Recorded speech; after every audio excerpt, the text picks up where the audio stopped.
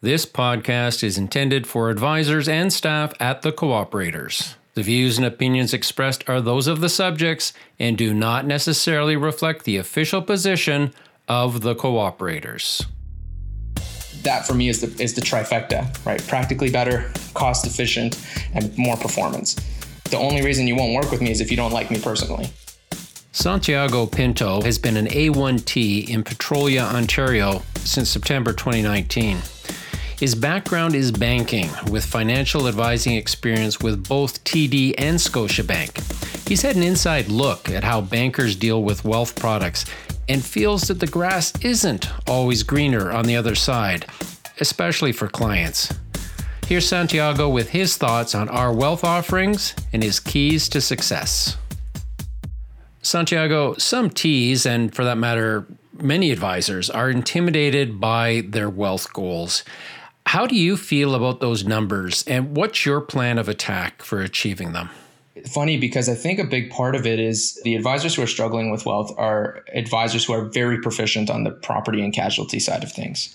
And that's something that I can relate to in the sense that when I see our region builder's property and casualty goal of 120,000, I'm worried and I'm calling other advisors. I'm saying, how am I going to achieve that? Like, that's so much. And their response sometimes is like, just show up to work and do your job. And that comes naturally. And then they turn to me and say, but how do you achieve $1 million in wealth? And I say, well, just show up to work and talk to clients. And that just happens. So I feel like it comes down to what you're comfortable and familiar with. And I'm so comfortable and familiar with the wealth aspect because that's my background. I know $1 million just happens from good conversations and proactive calling and scheduling and having that conviction to the value you're bringing to the table. There's more than enough low hanging fruit that you can fill your time and achieve that.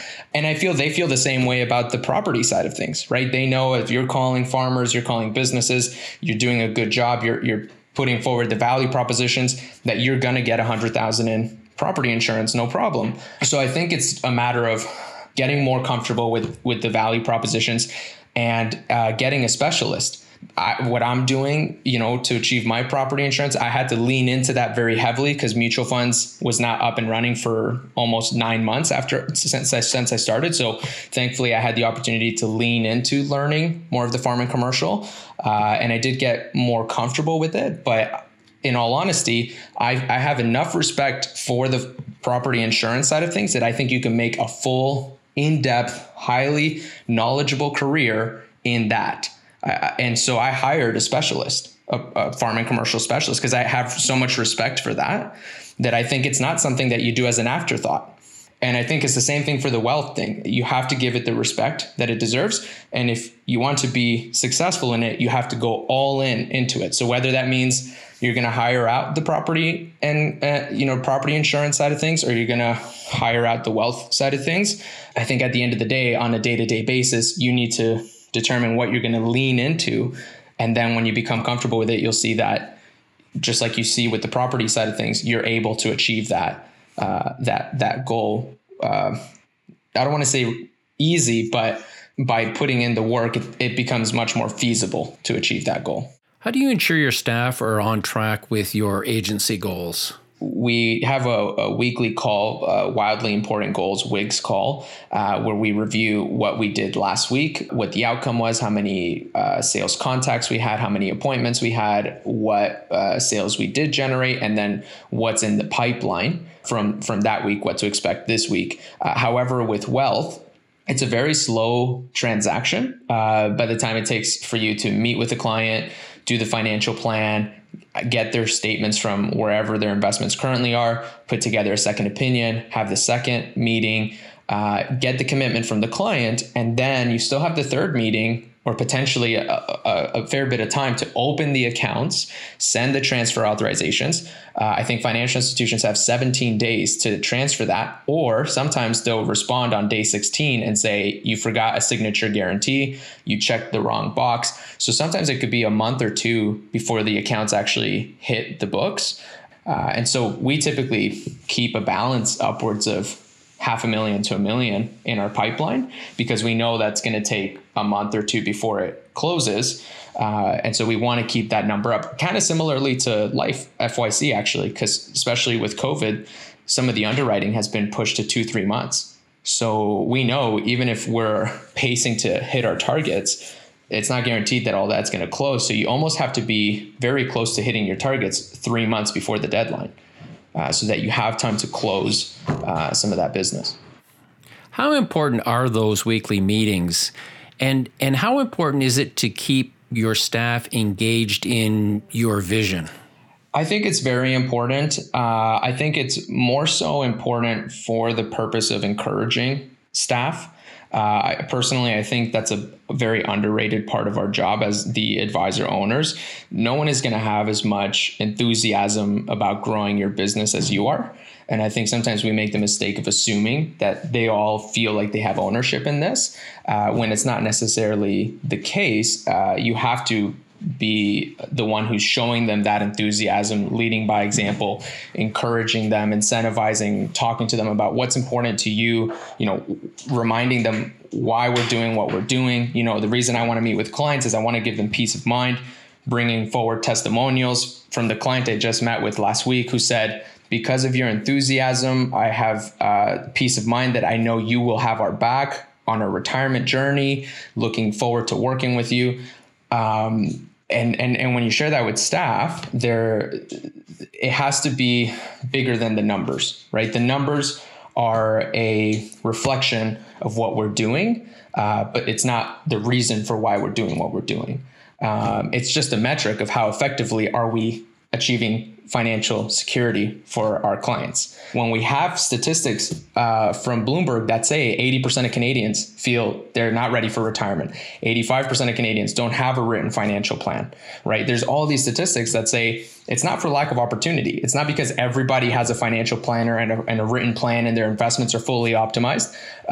It's because we're not having the conversations, or we don't feel that the value is there to be added. So for me, those weekly meetings, when we're talking about the numbers, if we had a slow week or a slow couple of weeks, what was the cause for the lack of conversations? But if there's not a justified reason for why we're not having those conversations, I think it just comes down to motivation. So it's just remotivating them by putting the focus on why we do what we do, right? And everybody maybe has a slightly different reason for why they do what they do and what motivates them, but finding what that is and inspiring them through that is the most important thing. And if you're in this only for the money and you don't care about people, then I am hard pressed that you're going to consistently produce, because I don't feel that that's a good fuel for longevity of success. Santiago, we're about to unveil a big change to our retail brand. How will that help you as an advisor? I think right now it's very, very much a proactive process to educate clients on how competitive our wealth offering is, on how competitive our financial planning options are, and the focus that we have. From a macroeconomic perspective, when that's rolled out, you're going to start to see existing clients calling in to talk about financial planning, right? Or a second opinion. A lot of times, clients that I've talked to over the last year who were married to their advisor say they did have a private wealth advisor at TD Waterhouse or Asante or whatever it is, have called me back this year because their person retired. And I was the person they called because I had talked to them about it and they were aware that that was a service that I offered. So I think you'll get more of that kind of thing happening once it's public knowledge that Cooperators is one of the competitive wealth offerings that's in the market. We hear a lot about our point of differentiation. When it comes to wealth specifically, why do you think clients should come to us? I think that non-proprietary restriction is grossly underrated. I think when you actually start to run the numbers and see what we're able to offer, we, again, are not in the same ballpark as the retail banks, or even some of these companies like Investors Group have moved heavily into proprietary options. And we don't have that restriction right now. We have the ability to offer best-in-class investments. And I've looked at a lot of portfolios over the years, and I think our back office, kudos to them, put together some fantastic fund options from our prefab, you can call them prefab portfolios. So they're not single line portfolios. They're, 8 or 9 funds that make up these portfolios. And being able to offer that is grossly underrated. Not only is the management fee substantially less than an individual portfolio option, which is what everybody else is pushing, but the performance tends to be substantially better. Also, we have the sophistication of being able to look under the hood, if you will, of the portfolio strategy and exercise some discretion when it comes to the practical use of the fund. So if someone were to come in 2018, say December, when the markets were down 30%, and they said, I had a emergency, I need $30,000, and I'm speaking from experience here. This happened a couple of times in that year when I was managing a decent sized book of about 30 million with 300 clients, and we were still offering the individual fund mandate. I was able to say, okay, we're going to sell off the bonds, and the portfolio will still be balanced to your investor profile, but we're going to sell off the bonds because the equities are down substantially, and we want to give them time to recover. Right? The bonds were down 2%. The equities were down 15, 18%. So we sold off the bonds, mitigated the loss. Within 3 months, the equities were fully bounced back, right? When it's in just a one fund cookie cutter option, the whole fund is down 7%. I can't choose what I'm selling from. I just type in, sell $30,000 of this one fund. And now I've actualized some losses for the client that could have been prevented had we had a more sophisticated offering. So that's a practical way in which we are head and shoulders above the competition on a day-to-day basis, but also on the number side of things, where we'll have a more competitive management fee offering and a better performance option. So that for me is the trifecta, right? Practically better, cost efficient, and more performance. The only reason you won't work with me is if you don't like me personally, right? So, and I think I'm pretty amicable, so I feel like I can connect with most people. So I see no reason why you wouldn't want to work with me. So where is all of this going, Santiago? Do you have longer term plans? Where do you see yourself in 5 years?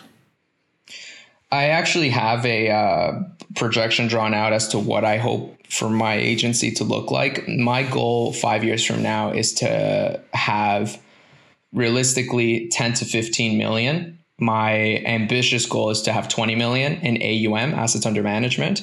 The reason for that number is I would like to have the wealth book be independent of the property book, so that they both work together, but so that the resources are spread accordingly. So the property book is generating X amount of revenues. I think that a lot of those revenues have to go towards hiring staff and servicing that book of business.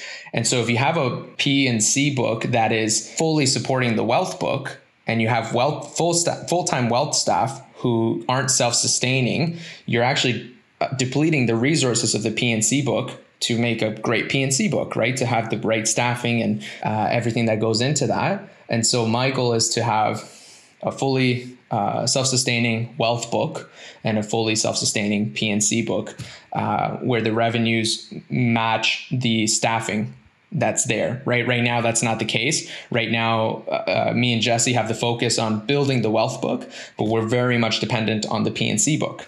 Whereas I see some advisors are still focused on keeping the P&C book that sustains some minimum, production of wealth.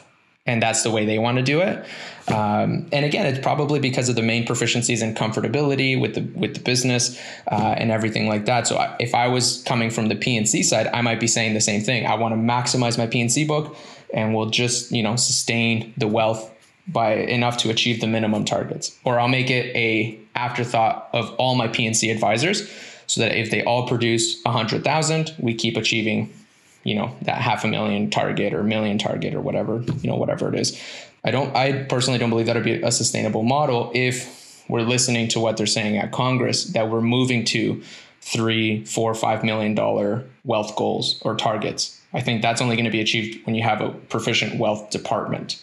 So that's what I'm trying to do, is build a proficient wealth team, department, whatever you want to call it, within my agency, and a proficient P&C team within my agency, and both working together to cross-sell and send leads both ways and take care of the client's full financial pyramid, if you will. Santiago, you have a very unique perspective, having worked inside the banking system.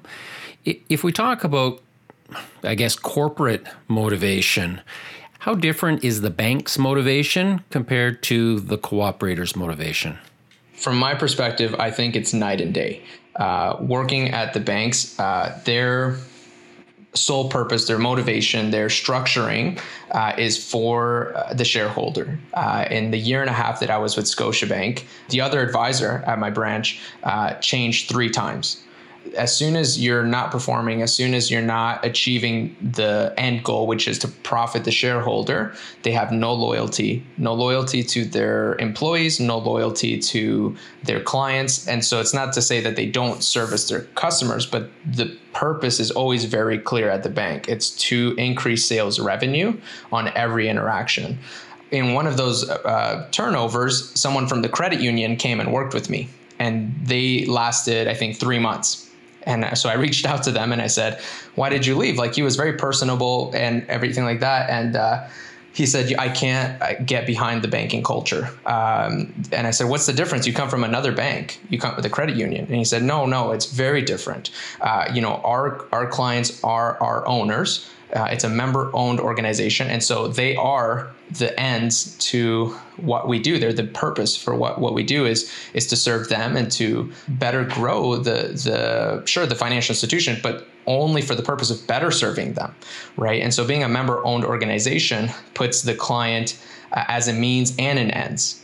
And so I thought that's a brilliant structuring. I can see why that would improve the culture. And again, it comes back to that value alignment. If you're a transactional person, if you're not relationship oriented, if you are very profit driven, the bank might be a better fit. But if you're relationship oriented, you care about people, you want to help people, and making a profit is a byproduct of that, then I think the cooperators is a fantastic fit. My parents are first-generation immigrants. I'm a first-generation immigrant. I left Colombia when I was 5 years old because of civil war, essentially. They would have been in a much better position today as they near retirement if someone had taken the time to help them. They weren't high net worth. They were first-generation immigrants, spoke very poor English, and in fact, once I started digging into their finances, as I became a financial advisor, I realized there had been very bad advice given. I knew that the bad advice was given because of targets or profitability, right? And so that really frustrated and lit a fire in me to say, as much as I can help it, I'm going to prevent this from happening to others. And so when I sit across from someone, I see my mom, I see my dad, I see my brother, and I think, how can I help you? So I think we are in very much an honorable career, and we have a real ability to impact people very positively or very negatively with bad advice. So it's really a high responsibility that we hold, and because of that, I am very motivated to meet with people and see what I can do for them. For more tips, insights, and stories from your fellow advisors, please subscribe to the Advisor Network podcast. If you have any questions, comments, or ideas for future podcasts, or just need someone to walk you through how to subscribe, contact me at brad_scott@cooperators.ca. You could have all the skill in the world, have all the accreditations, all the letters after your name. But if you don't have the will to call the 10th person after 9 have said no, you're not going to get any sales.